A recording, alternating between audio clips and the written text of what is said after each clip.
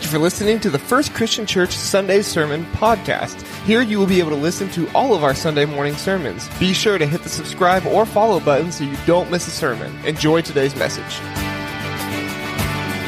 Feel like I'm in a Hawaiian Tropic commercial right now. Somebody complained, not maliciously, but just complained just before I came into the room and said, "Hey, I didn't get to notice that this was Hawaiian Shirt Day." I said, "Well, honestly, it didn't happen until about 4 o'clock on Thursday." And John, our children's pastor, said, "Hey, what do you think about making this Sunday Hawaiian Shirt Sunday?"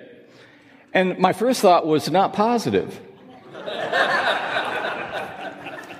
And I took a deep breath and I said, "Well, let me run home and see if I've got a Hawaiian shirt." I ran home, couldn't find one, didn't make the move. I went out to the youth yard sale. They had 5 of them that were in the adult medium pile. By the way, young people, everybody that was involved in the youth yard sale, please stand up and let's give them a hand. Very well done. Very well done. Good job. Over $3,000? Almost $3,900. Wow. Is that a record? Yeah. As an aside, I've asked CJ every once in a while, "You think these people will ever run out of junk?"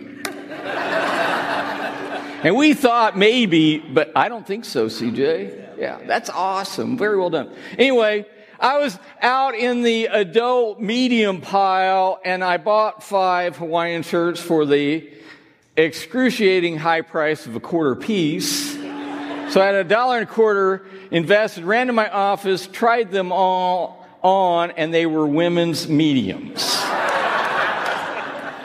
So for first service this morning, I did not have a Hawaiian shirt on. I had an orange shirt because that was the best I could do. In between services, I went and bought a Hawaiian shirt at Walmart. Yes, they do have them, and that's why we're here. But it's because Vacation Bible School is going to be starting tonight, Sunday night through Thursday night, 6 to 8 p.m. And if you've got grandchildren, children, neighborhood kids, this is going to be a great event. Chris Dribbling and her crew is decorated. Go down the adult hallway. It is awesome, awesome, awesome. Well done, well done. And I'm really looking forward to it because VBS is one of those life-changing opportunities for children and adults. And it's so cool to see adults that don't belong to our church join in helping in Vacation Bible School, as well as kids that are having a positive experience and learning about Jesus and a spiritual aspect of their life that no one else is probably going to touch them in that way. And that's the uniqueness of the body of Christ, the Church of God. So I'm super excited. So be in prayer. And after services today, we're going to need some help. If you're committed to that cause, we're going to need some help move some chairs and tables to set up after church. And I'm going to remind you, lest you forget, because you are so in tune at what I'm going to say today, that you're going to walk out thinking about Romans instead of moving chairs and tables, that I will remind you at the end of service so that we'll get the help. But if you remember with me, we're in the book of Romans. And something that disturbed me in 2007 was a book published by the Barna Group called Unchristian. And what Unchristian exposed was for us evangelical, Protestant, Bible-believing, God-fearing, Trinitarian folks was that the next generations weren't appreciating us very well. About 50% of that next generation, and this is, 07 would be about 15 years ago. And I can remember when this book came out. And what it said was that through their lens and their perspective, that Christians and the Christian church was hypocritical, judgmental, and homophobic. And I didn't like that very much, because that wasn't the church I know. And even today, people look at the church and think right-winged Christian nationalism, and they affiliate that way. Now, that's not, I don't believe, who we are. But that is a lens that exists. And I've got to say that the church I grew up in was very much like that. So I had to step back and say, is that true? And how do we answer and respond to a culture at large that has that impression? And so as we look at our passage today, and we're going to be in Romans chapter 2, verses 17 through the end of chapter 3 today, we're going to look at that, and I've entitled this message, Religion versus Jesus, because I think that is where we are. And if you will remember with me, I appreciate CJ preaching graduation Sunday and Mark preaching last week. Both guys did a great job, and aren't they great preachers? Amen? We got some great guys on staff. So we're going back to Romans, and I just want to make a quick recap of remembering that Romans is about finding true north. And that in our culture and in our churches through this pandemic and all the upheaval that we've experienced culturally and in churches, that true north is the lordship of Jesus Christ. And everything that we believe, that we submit to the lordship of Jesus Christ. And in churches today and in our culture, the question then becomes, oftentimes, did God really say, and did God really mean what He said? And God still stands firm on His word. That hasn't changed. But we live in a digital Babylon. If you'll remember in my first sermon, I talked about Daniel, Shadrach, Meshach, and Abednego, and how they, because of Judah's fall, they were the last to go, but that was because of Judah and Israel's immorality and idolatry. I don't know why I do this. Judah's idolatry and immorality, that these good Jewish boys were taken into Persia, into Babylon, and immersed in Persian, Babylonian culture because the people of God were being punished because they had forgotten their calibration and true north for Israel. And so their names were changed, the language changed, the gods changed, the food changed, their education was changed. They were going to be brainwashed. And those young men said, no, we will not bow down to any idols. At the threat of their life. They were cast in the fiery furnace, and there was a fourth person in that fiery furnace that they believed was Jesus Christ or the Spirit of God that protected them in the fire. But we live in a digital Babylon today where every child, young person has a cell phone that they can go anywhere and do anything and see anything. And as we as adults also have those temptations in our hands, and our culture has dramatically changed, not for the better, but for the worse. And that has impacted church culture, because there are churches today that are trying to reshape the words of Jesus to make them more palatable to the culture. And so the question, did God really say, really matters today? Because I don't believe Jesus has changed His word or His mind in what He taught and who He was. And at the same time, folks, it's no surprise that the world doesn't have the values that we have, and we should never expect that the world to follow a set of kingdom values, because we are to be significantly different because we are called to be salt and light. And the only way we can do that is by the transforming power of the Holy Spirit in our lives as we walk step in step with Jesus. Now, I want to encourage you, because maybe you're hearing gloom and doom. Some of the darkest times in history usually preceded a time of significant spiritual reawakening. And I believe and I feel that that is going to happen. So be encouraged that God is not done.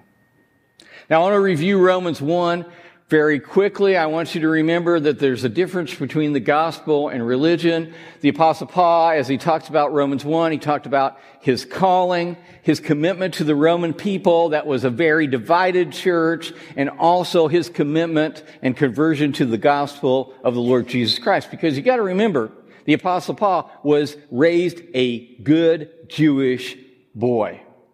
And at the same time, I believe that the Apostle Paul in Romans, God has a lot of things to say to us.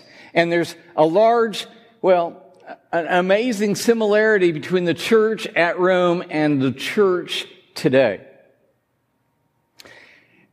And it is a church divided in a lot of ways, just like our culture. And when we look, the Apostle Paul in chapter 1, he said there were no Jews and no Greeks, and Gentiles, and the best way to look at this for me is I was basically almost born in the nursery, thanks Mom and Dad, of a church. I was raised in Sunday school. If I wanted to have any life at all, I went to church. It was not an option. Sunday school was not an option. Children's church was not an option. And I went to Wednesday night church and Sunday night church. You guys think you got it rough now? Man, I was churched up to here. Played Bible Bowl, watched VeggieTales, went to the North American Christian Convention. Let me tell you how good I was. You couldn't be any gooder than me. It was like a competition. I had Sunday school pins out the wazoo for attendance. And maybe some of you come from that kind of background. So you know the rules, you know the culture, you know the traditions, you know the ritual, right? We do. We were raised that way. But then you've got a different point of view, and the Jews were that way. They knew the law. And you had the Gentile culture, which was woohoo!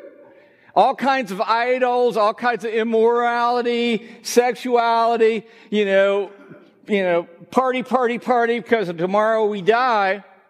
And then in church culture, in comparison to that, it's, the folks that come in church that have never darkened a door, never had the upbringing, never had experienced anything, but they felt the presence of the Holy Spirit knocking on the door of their heart, and they made a beeline to the church.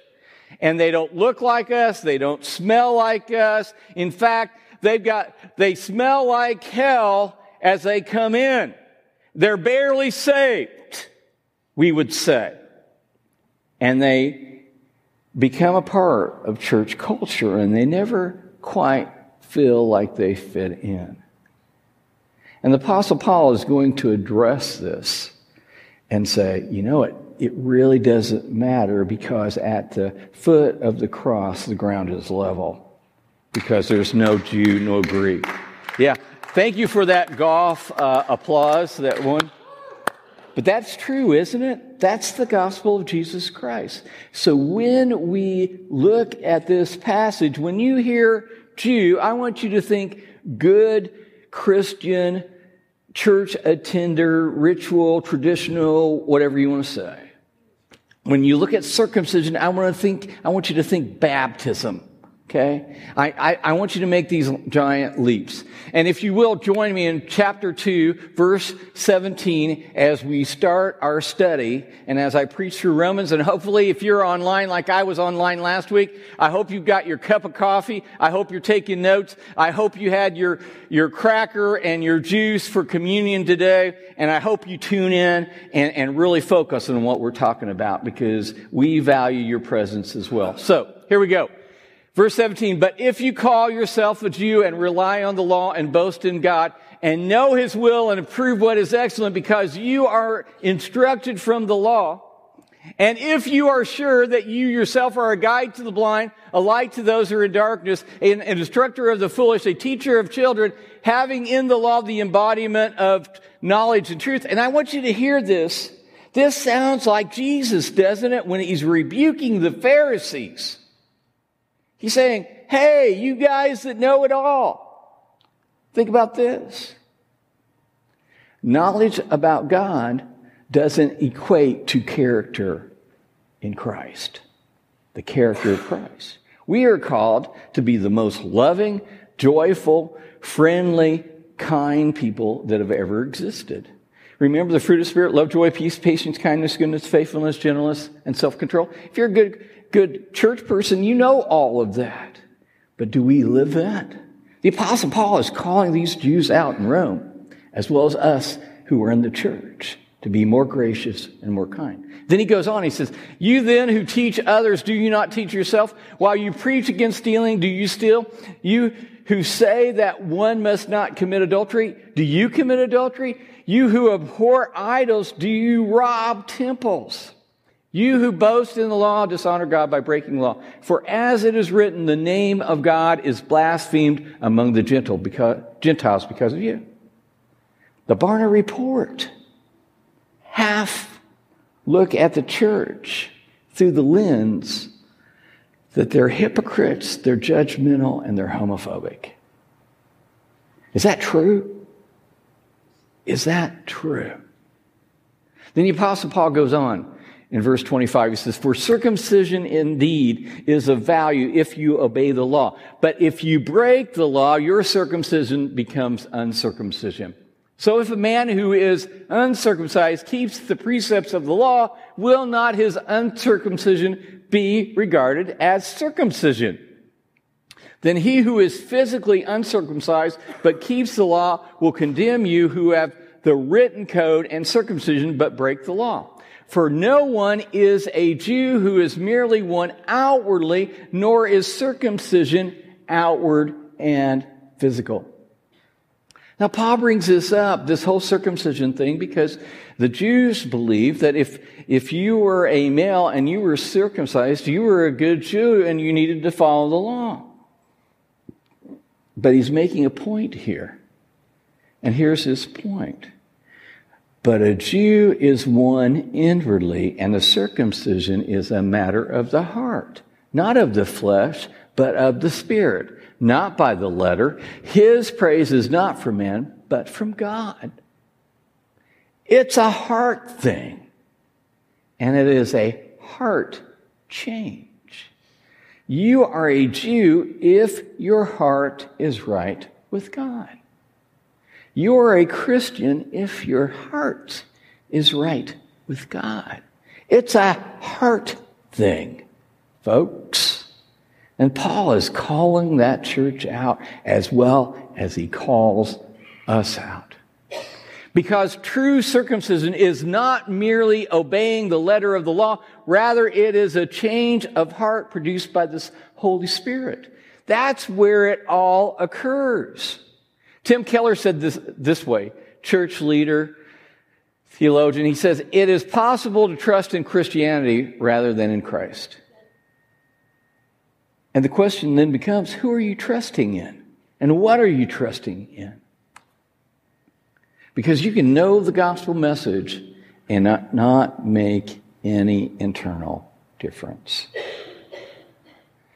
Now, if you're feeling guilty and you're under conviction right now, I just want you to know that I feel it as well. And the Apostle Paul has a point to all of this. And so he goes on in this conversation he's having with himself in chapter 3, verses 1 through 8. And he says, then what advantage has the Jew? Or what is the value of circumcision? Much in every way. To begin with, the Jews were entrusted with the oracles of God. The law of Moses. What if some were unfaithful? Does their faithlessness nullify the faithfulness of God? Well, of course not. Paul says, by no means. God is faithful. Let God be true, though everyone were a liar. As it is written, that you may be justified in your words and prevail when you are judged. But if our unrighteousness serves to show the righteousness of God, what shall we say? So Paul's saying here that no matter how good we are, you're not gooder enough to fulfill the law. So we're unrighteous. That God is unrighteous to inflict the wrath on us. I speak in a human way. By no means, for then how could God judge the world? But if through my lie, our lives, God's truth abounds to his glory, why am I still being condemned as a sinner? And why not do evil that many may come, or that good may come, as some people slanderously charge us with saying their condemnation is just? Wow. Do you hear what he's saying? He's saying here that our condemnation is just because we are all sinners guilty. Now, are you feeling the heaviness of our guilt, of your guilt? We don't like guilt, do we? We don't like that conviction. It frustrates and it hurts, doesn't it? It depresses us. It takes energy away. And Paul goes on in this conversation and he says, what then? Are we Jews any better off? And he says, no, not at all. For we have already charged that all, both Jews and Greek, are under sin. He's saying we're all under sin. As it is written, none is righteous, no, not one. No one understands, no one seeks for God. All have turned aside. Together they have become worthless. No one does good, not even one. And you're saying, hold on, Chris. I'm pretty good. I feel you're judging me, condemning me. Verse 13, and their throat is an open grave. They use their tongues to deceive. The venom of asps is under their lips. Their mouth is full of curses and bitterness. This is Paul quoting Psalms, different parts of the Psalms. Their feet are swift to shed blood. In their paths are ruin and misery. And the way of peace they have not known. There is no fear of God before their eyes. He's talking about us. He's talking about the Jews. He's talking about the Gentiles in Rome. Now, we know that whatever the law says, it speaks to those who are under the law, so that every mouth may be stopped and that the whole world may be held accountable to God. For by works of the law, no human being will be justified in his sight, since through the law comes knowledge of sin. Paul's saying here that there's no way under the law to be good enough, to be not guilty. J.B. Phillips, who wrote the English Bible called the Phillips Translation, he says it this way. He says, indeed, it is the straight edge of the law that shows us how crooked we are. And we've got to realize no one by good works or by hard work can keep the law. We will never, ever be good enough. And if you think you can be good enough, there are one of two results. Number one is spiritual pride. And the Jews had that. The Apostle Paul had that. He was the Pharisee of the Pharisees, the best of the best, taught of the best rabbi. And he was a murderer. Or to walk away from the faith because you know you can never be good enough, and that guilt just consumes you and you walk away because you just can't do it. And if you realize you just can't do it, then you're partially right, but you shouldn't walk away. And we've got to realize this, that nothing can take away the stench of sin without a change of heart. And you're saying, well, Chris, I can't change my heart by myself, on my own. And at the same time, we don't need a law to do the things that we love. I don't need a law to love my grandchildren. I don't need a law to know that I love ice cream and I like to go to the Dairy Queen, and therefore every time I drive by the Dairy Queen, I want ice cream. I don't need a law to do the things that I like, but I need a law for boundaries for the things that would harm me, that would be bad for me. And in the struggle that we are in, we've got to realize that sin is not really an action as much as it is a condition that we live in.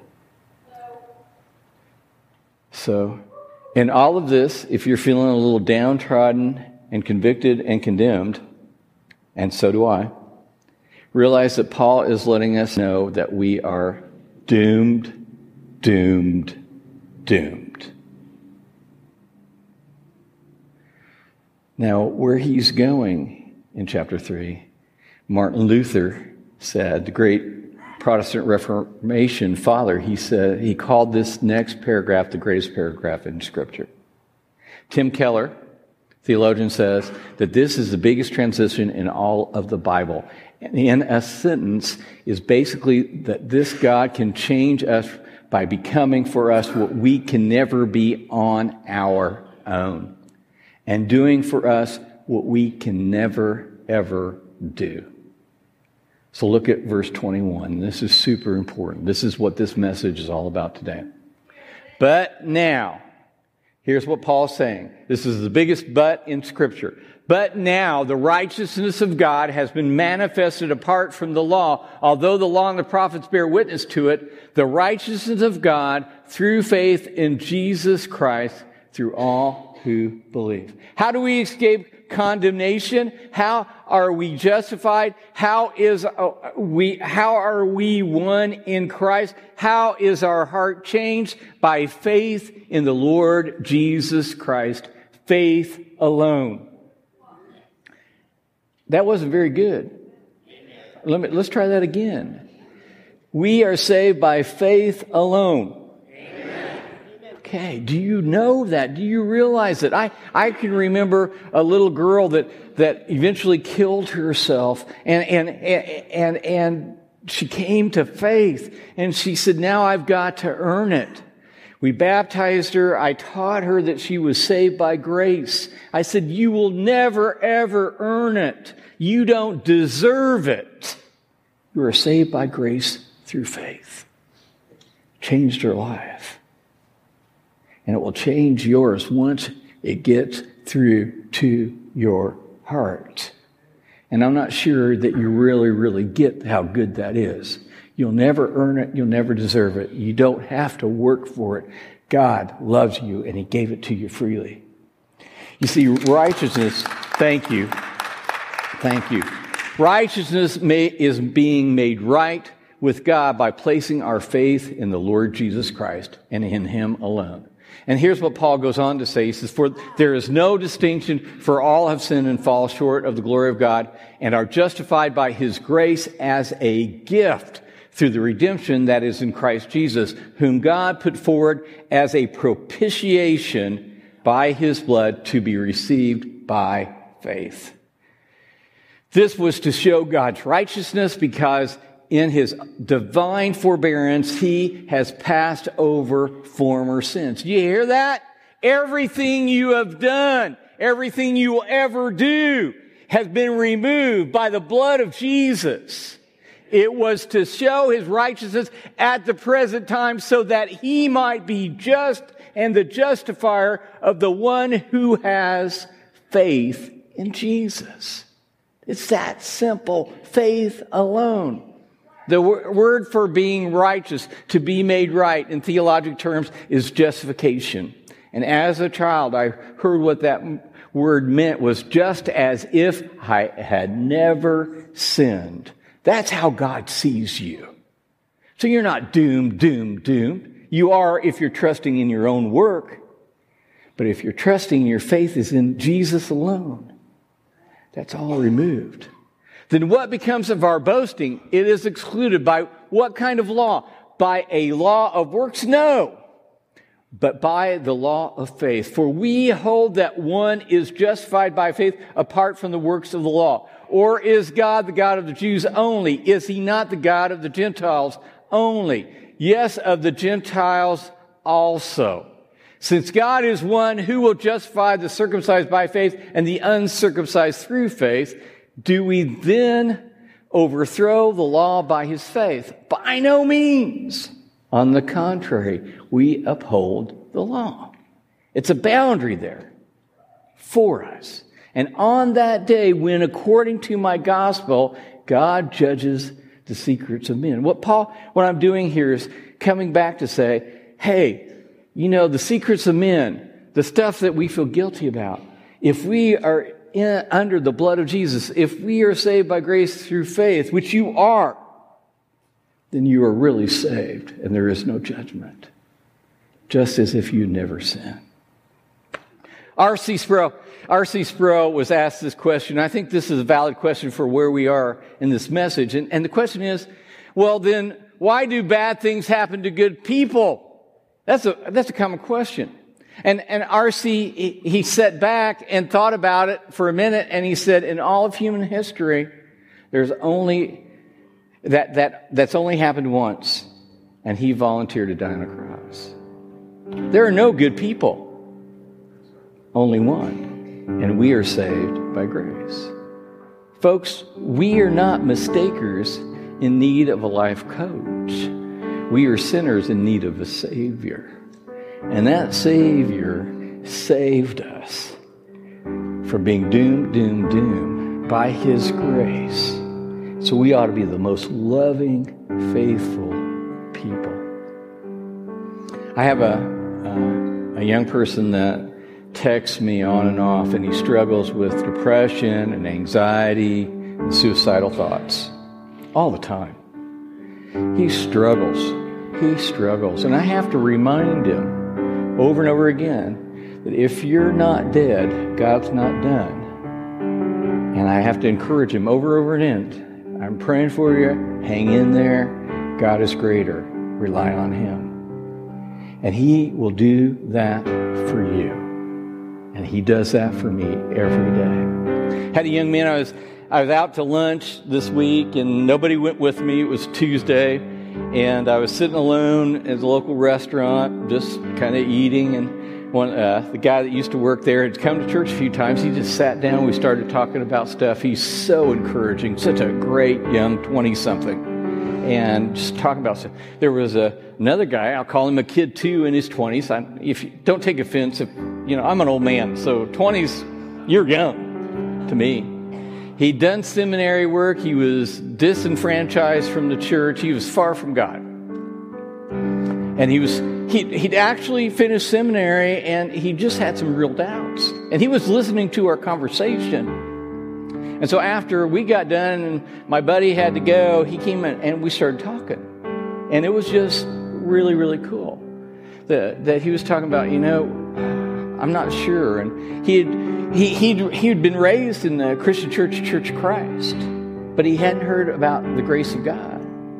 It wasn't familiar. Should have been. And the church he was going to, he didn't realize how religious it was and how far from grace and how rule-oriented it was and how much chaos there was there. And I had the opportunity. I said, I'm preaching this weekend, Romans 3. And I said, you'll never earn it. You'll never deserve it. But there is a God who loves you like crazy, that is gracious and kind. And He is the one that you need to place your faith in. And he was a young man that had all the knowledge that he needed.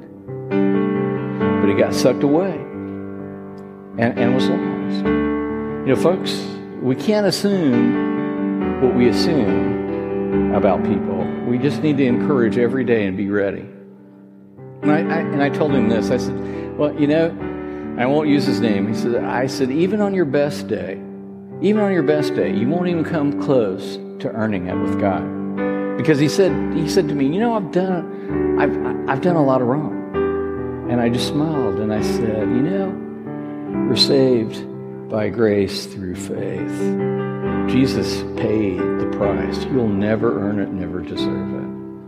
In a letter to Diogenes, likely the tutor of Roman Emperor Marcus Aurelius, and this was around 121 AD, long after Paul wrote the book of Romans, he said, what the soul is to the body is in the body. Christians are in the world. And the writer elaborates. He says, Christians love those who hate them. The soul is imprisoned in the body, yet keeps together that very body. And Christians are confined in the world as in a prison, and yet they keep together the world. Why? Because we are salt and light. Because of faith alone in Jesus Christ. Will you please stand as I pray? Eternal God and Father, we are again so grateful for the grace that you give.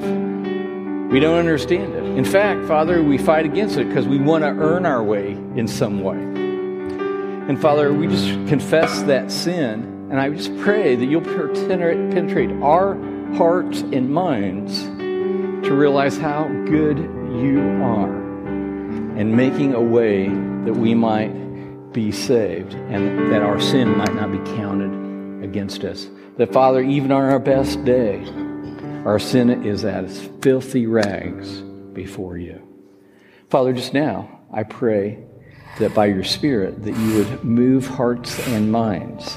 Those that don't know Jesus as Lord and Savior, no matter where they've been, what they've done, that Spirit is knocking on their door of their heart. I pray that you would move them, Father. I pray for those that are saved, that know the Lord Jesus, that have taken that great salvation for granted, that, Father, that they would be renewed, re-energized, revived to live and walk for you. And Father, as we walk through our lives and touch people in our communities and in our families, Father, may they see the gracious, loving kindness of the Lord Jesus Christ in our lives, that we would model and be the salt and light in the world that you desire us to be. It's only by your grace, only in faith, only by your Spirit can we do this. And we pray this all in Jesus' name.